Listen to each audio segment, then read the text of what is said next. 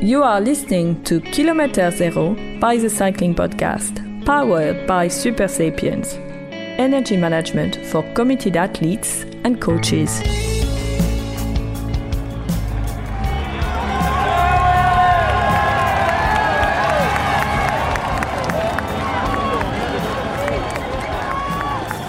I'm in Mur de Bretagne for stage 2 of the Tour de France on the lower slopes of what has been dubbed the Breton Alpe d'Huez, and which has become, in its own way, one of the Tour's iconic climbs.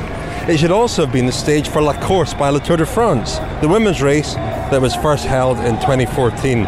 Instead, La Course was held on Saturday, a move that seemed to sum up an event that has never really established itself as a major and meaningful race on the calendar.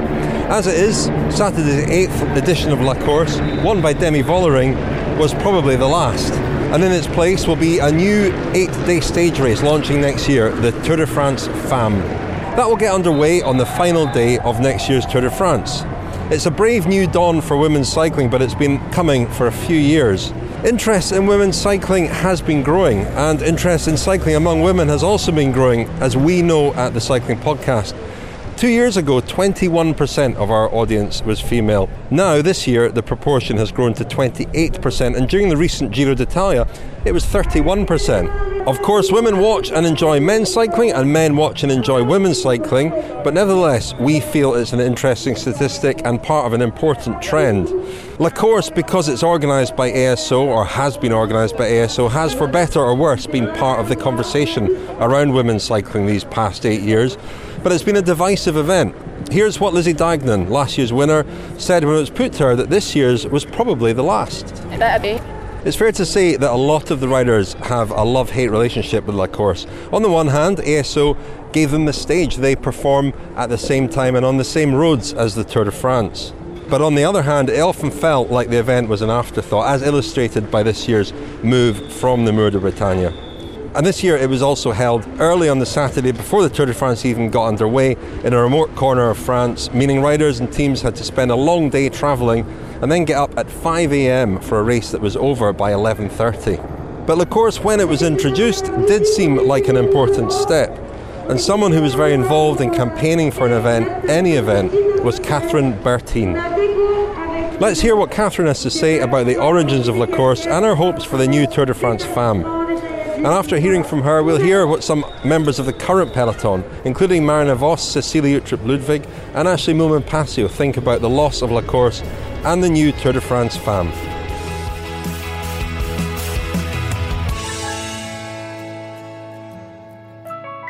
Hi, I'm Catherine Bertine. I'm an author, an activist, and an athlete. And my recent book, Stand, a memoir on activism, a manual for progress, is about what really happens when we stand on the front lines of change. And it follows our push for equality at the Tour de France and a lot of other personal things that happened along the way. You were obviously the driving force, perhaps, behind, that petition several years ago, which seemed to really make a difference. I mean, can you tell me a bit about the origins of that, how it came about? Yeah, so the impetus to start that petition, which was in 2013, it really began when I first got into cycling, and I was old to get into cycling. I was 31 at the time, and I played a bunch of other sports. So when I got into cycling, it didn't make sense to me that the women weren't allowed at the biggest races. For many years, I just did a little bit of research and asked the questions, why? Why is it like that? And there were no good answers. So I thought maybe when I become a pro cyclist, I'll have more clout and people will listen to me. Well, nobody started listening when I just started kind of speaking out individually. But it was in 2012 when I started making the film Half the Road. I was then interviewing all the big dogs of our sport, like Mariana Vos and Emma Pooley.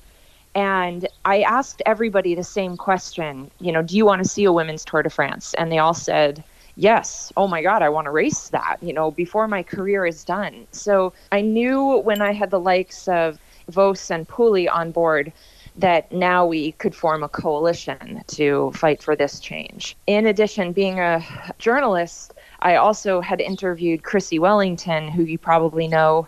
So here we have another celebrity athlete in the endurance world of triathlon. And the four of us banded together. And I said, how about if we launch a petition? But obviously not just a petition, but an actual plan, a manifesto, a way to work with ASO to make this happen. And that's what we did. And that's when change really, really happened, because we had formed a pressure group, Le Tour Entier, we called it, which was Emma's idea for a name, which means the whole tour in French. That was the start of it. And we were just blown away when within just a few weeks, we had almost 100,000 signatures on change.org. And back then, it was a little trickier to sign a petition. It wasn't just like you can hit click. And it did make a real impact. I mean, it did create a splash. I think Marianne Vos obviously was the number one female cyclist at the time. Yes. arguably still is. I mean, she's certainly one of the best. But I think it cut through because it was the riders themselves making making the case. You couldn't have said it better. That is, I think that is the hub of all activism. To succeed, change has to come from within. I mean, we see it happening in women's soccer, at least in the U.S. That's a big thing. We saw it happen with tennis. When Billie Jean King stood up, she was playing. She was a ranked high-level athlete who was playing. And that's exactly, what we need to happen. The women who are currently in the sport need to use their voice to fight for change. And I'm hopeful. And I can actually see evidence that from what we were able to do, it opened the door so more women felt comfortable and confident to use their voice. Now we're seeing, at least on social media, a lot more women are doing just that. I mean, La Course came along shortly afterwards. What can you tell me about, how receptive ASO were to your campaigning and how La Course then came about? The whole objective of our petition, obviously to create a Tour de France for women, but the first objective was to sit down and have a meeting with ASO. We knew that to have an effective petition, we can't just say, make a Tour de France. We had to structure it as we want to sit down and work with you and make this happen. We said we need, full equity for the Tour de France. We realized that that's going to be hard to create in the next 7 months or so until, the 2014 Tour de France, but we need to have a women's presence there. And what we suggested was start with a small stage race and build it incrementally, adding 3 to 5 days each year for the next 5 years. They were like, oh, okay. They liked the idea of that and they were all on board for it. But they said, well, we're just going to do 1 day for the first year because we don't even know if people will watch. So we said, whatever it takes to get it started is fine. 1 day, but then add incrementally over the years. That's fine. But let's get it started. So what happened next was basically Marianne, Emma, Chrissy, and I did all of the work for them because ASO said, okay, well, we need to talk about marketing strategy and, of course, the race itself. We originally pitched start at least with 2 days. You could have a stage and a time trial, something. And that was in consideration for a while. We settled on the idea of the Champs-Élysées because of the visibility factor for fans and the TV ability to have good coverage of a lap course. But again, for year one, that was the plan. We did all the behind-the-scenes work of creating the race, the footwork, the imprint, the footprint of it. And did you take a sort of pragmatic view that it was a long game and that, you would get your foot in the door and once you had your foot in the door, you could sort of force it open, apply a bit more pressure incrementally? Absolutely. And that's where the data and all the logistics were very much on our side. After the first running of La Course in 2014, the race was televised. I'm going to give you the rough estimate. It was about 125 countries and 58 different networks. It was 58 or 48. I have the actual stats somewhere, but networks that covered it and countries that saw La Course. And the viewership was huge. It was watched by millions. So it put, obvious factor of return of investment was spelled out for ASO. Your sponsors got their visibility. And I was fortunate enough to be there as an athlete. I was racing, and I saw firsthand the number of people who were there for the women's race. And keep in mind, the men weren't going to roll through for another 3 or 4 hours after our race. Yeah. So this crowd specifically came for the women. I mean, it took sort of not even one step forward, 2 steps back. More, it was slower than that, and we did see an expansion and a move away from Paris, and it went up to 2 days and then back to 1. By this point, what were you thinking? Were you thinking that ASO really weren't committed to it, or what was the hurdle? Our radar went up a little bit the second year when, directly after the first year, immediately ASO said, "Oh my God, that was amazing. It was worth it. What a great idea. We already reserved the course for next year. We're doing it again." And we thought, well, okay, but now it should be 2 to 3 days minimum. They didn't stick to their plan, but their idea was, we just want to do it again, another year, just like this year. So we're like, okay. And then it was the 3rd or 4th year they added the second stage, which was a time trial, I believe. Right. And then I believe they moved it to the mountains. I might have that backward. But by the time it was the 4th year and they had moved the course, this was a tactic I like to refer to as shape shifting. They wanted us to believe that they were being progressive. Like, oh, we're going to move the race to the mountains. But it's not progress if it's still one day. It's just moving location. They're just shape-shifting. There's no real progress happening here. Then it really became, it went from hopeful to disappointing that they were failing their agreement of adding the days that they had once promised. And of course, those were verbal promises, so they didn't feel that they had anything to lose, and they were doing it their way. So a lot of people say, well, this doesn't make sense. If the finances are proving that the return of investment is happening, if the athletes are loving the event and the fans are loving the events, then what's the problem? And the answer truly comes down to they're just choosing not to invest in the women at that point. And they're creating a culture of tokenism where, oh, we have one day, that's enough. And that's where it really became something where I do believe we should always celebrate having La Course, because it means everything about our platform was that we need a women's race at the Tour de France that has the name Tour de France. Because when it was cut back in 1989, ASO kept the rights to the name Tour de France. There were people who tried to say, okay, fine, we'll just set up our own women's Tour de France. And they said, no, you won't. You can't have the name. It's our name.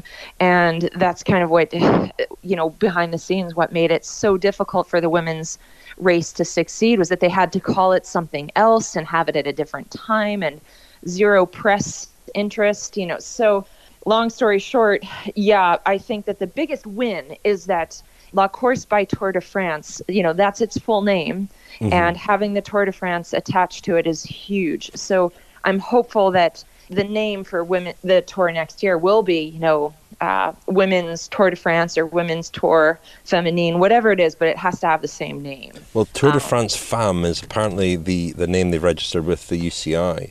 I wondered, what do you think about this development? I mean, it's an 8-day race. I'm sure you're not popping open the champagne, but do you see this as just another step in the journey, that this is almost a legacy of the success of La Course? It's taken them a while to get here, but we're here now, or we will be there next year. Yes. Okay. I do consider this a very big success that we have this 8-day race. I'm thrilled. However, it has taken nearly 8 years to bring 8 days to fruition. And we are still missing 2 more weeks of equality in terms of race days. I think the most important juncture is that we say, wonderful, congratulations, we now have a women's race. But also add to that, and ASO, when will you be adding to these 8 days? And is the biggest and best question that we can use in activism. We should be thankful for the progress that's been made, but we must be vigilant that the progress continues. And finally, Catherine, you said you want to be there for the first running of this stage race. I guess you'll be there feeling pretty excited, and although there's a way to go, satisfied that this amount of progress has been made. I very much want to be there. I love the possibility of being brought on as a commentator. That would give me a lot of joy to be able to actually give voice to the race, especially since I know so many of these athletes. And for those whom I don't know personally, I also follow their career. So that would give me amazing joy to be able to be on hand to give a voice to the race. And if not a voice, then they're in some physical capacity to interact with the companies, the sponsors, and the fans to let them know that they've done the right thing. And let's keep pushing for more. Yeah. You are listening to Kilometre Zero by the Cycling Podcast, powered by Super Sapiens, energy management for committed athletes and coaches. Go to supersapiens.com for more on how to track your energy levels and fuel for success. So obviously being dealt with a life-changing diagnosis, a diagnosis of type 1 diabetes as a 10-year-old, heavily involved in sport, the first thing that came to mind was, would this be the end of any professional ambitions? But I'm Sam Brand, I'm a professional cyclist living with type 1 diabetes. So the answer is no. I was actually diagnosed on World Diabetes Day, the 14th of November 2001. Looking back now, it's just part of me. That diagnosis was something that triggered nothing negative, and that's what I want to get across, is a diagnosis like this should be not seen as a negative. And my diagnosis was swift, it was quick, and we put in plans that day to allow me to build to a professional athlete, to grow healthy. And I'm hoping that what we do as a professional cycling team, the world's first all diabetes professional cycling team, we want to affect change. We want to affect positive diagnoses. You know, we want people to gain trust in themselves, in knowing that this diagnosis isn't the end, but it can be a beginning. We're changing the world, you know, we're on the bike every single day, and we're doing it for everyone around the world affected by diabetes.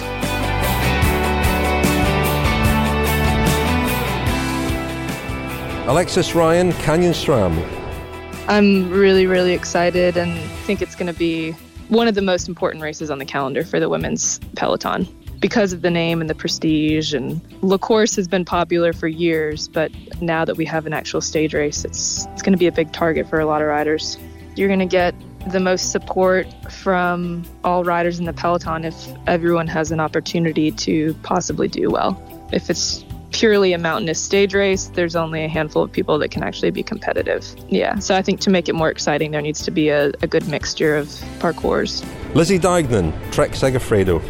Yeah, we're all very excited about having a Tour de France, even if it's just a week long. I think it's a good, important next step. It's a sustainable step, probably, and I think hopefully it'll lead on to a full 3-week tour. Ashley Moolman-Passio, SD Works. I think the fact that it's going to be called the Tour de France Femmes already gives it a lot of significance, and I think just the history of the race and the caliber of the race means that even, you know, within the women's peloton, we will just, you know, give it that status almost immediately. So I think, you know, it's going to be, I think, very well received, and of course the women's peloton is going to take it very seriously. But I do think that there is an aspect to the race which needs time to evolve, you know, so in terms of, yeah, I mean, we'll wait to see with the proper announcement. I don't know for sure, you know, what the route is going to look like and stuff like that. But, you know, I have heard some things via certain sources which are quite reliable, that, for example, it might not include really big alpine climbs, you know, in the first edition. So it might be more of a punchy race from what I've heard. So I think that could definitely evolve over the years, and I hope it does, because I think that for the Tour de France Femmes to continue to hold that kind of prestige, as it has in men's cycling, transferred into women's cycling, I think it does need to evolve and include big climbs, and be as epic as it is for the men.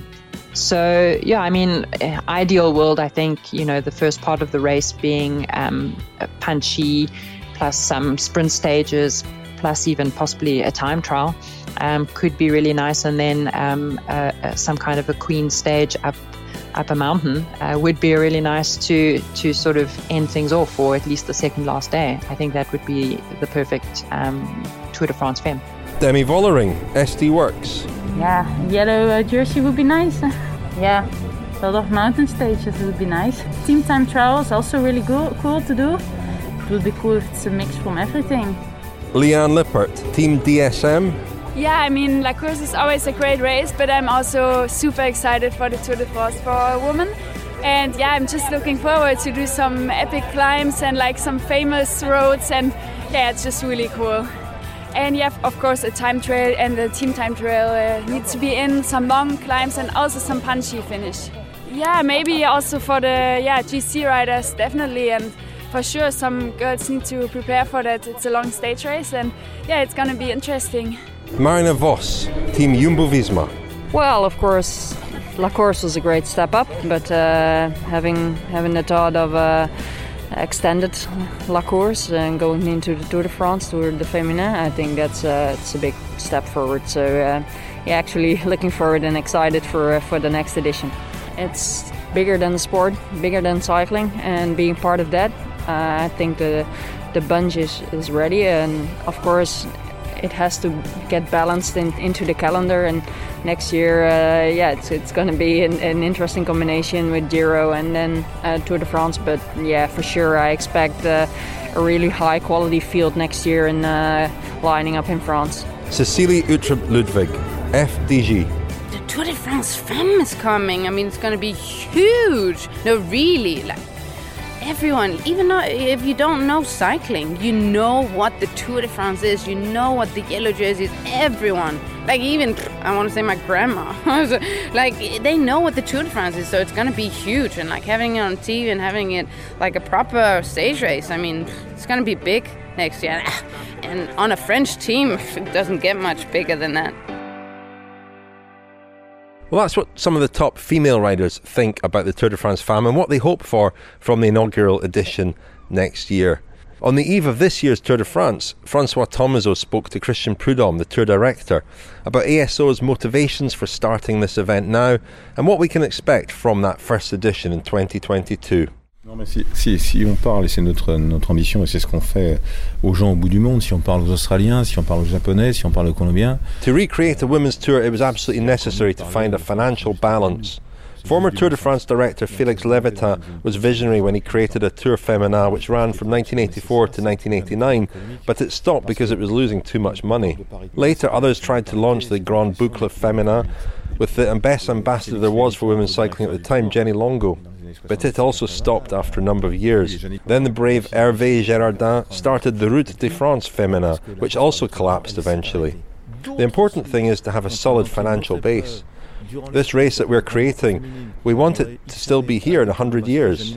3 different organisers failed in the past, but we can do it because we have the guarantee that the race will be broadcast by France Télévisions and the UER, but also because next to our traditional partners, we have new partners like Zwift, which will allow us to have a lasting event. When we created La Course, the women champions asked us to, above all, bring them some media time.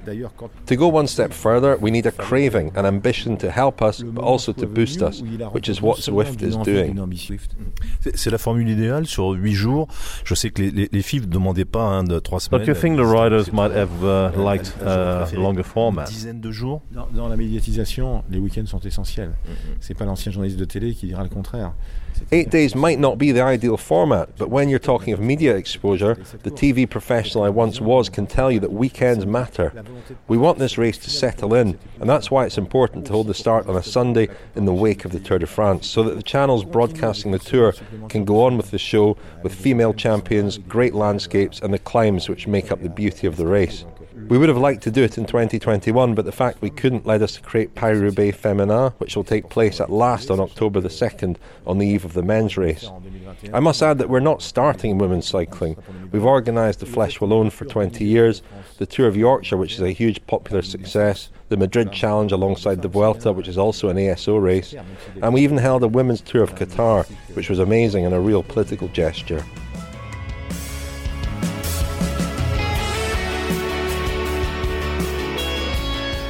Well, the Tour de France Femmes will launch next year in 2022, and I'm sure that we at the Cycling Podcast will be on the ground covering it with nightly episodes. You've been listening to the latest episode of Kilometre Zero, supported by Super Sapiens. It was produced by Will Jones.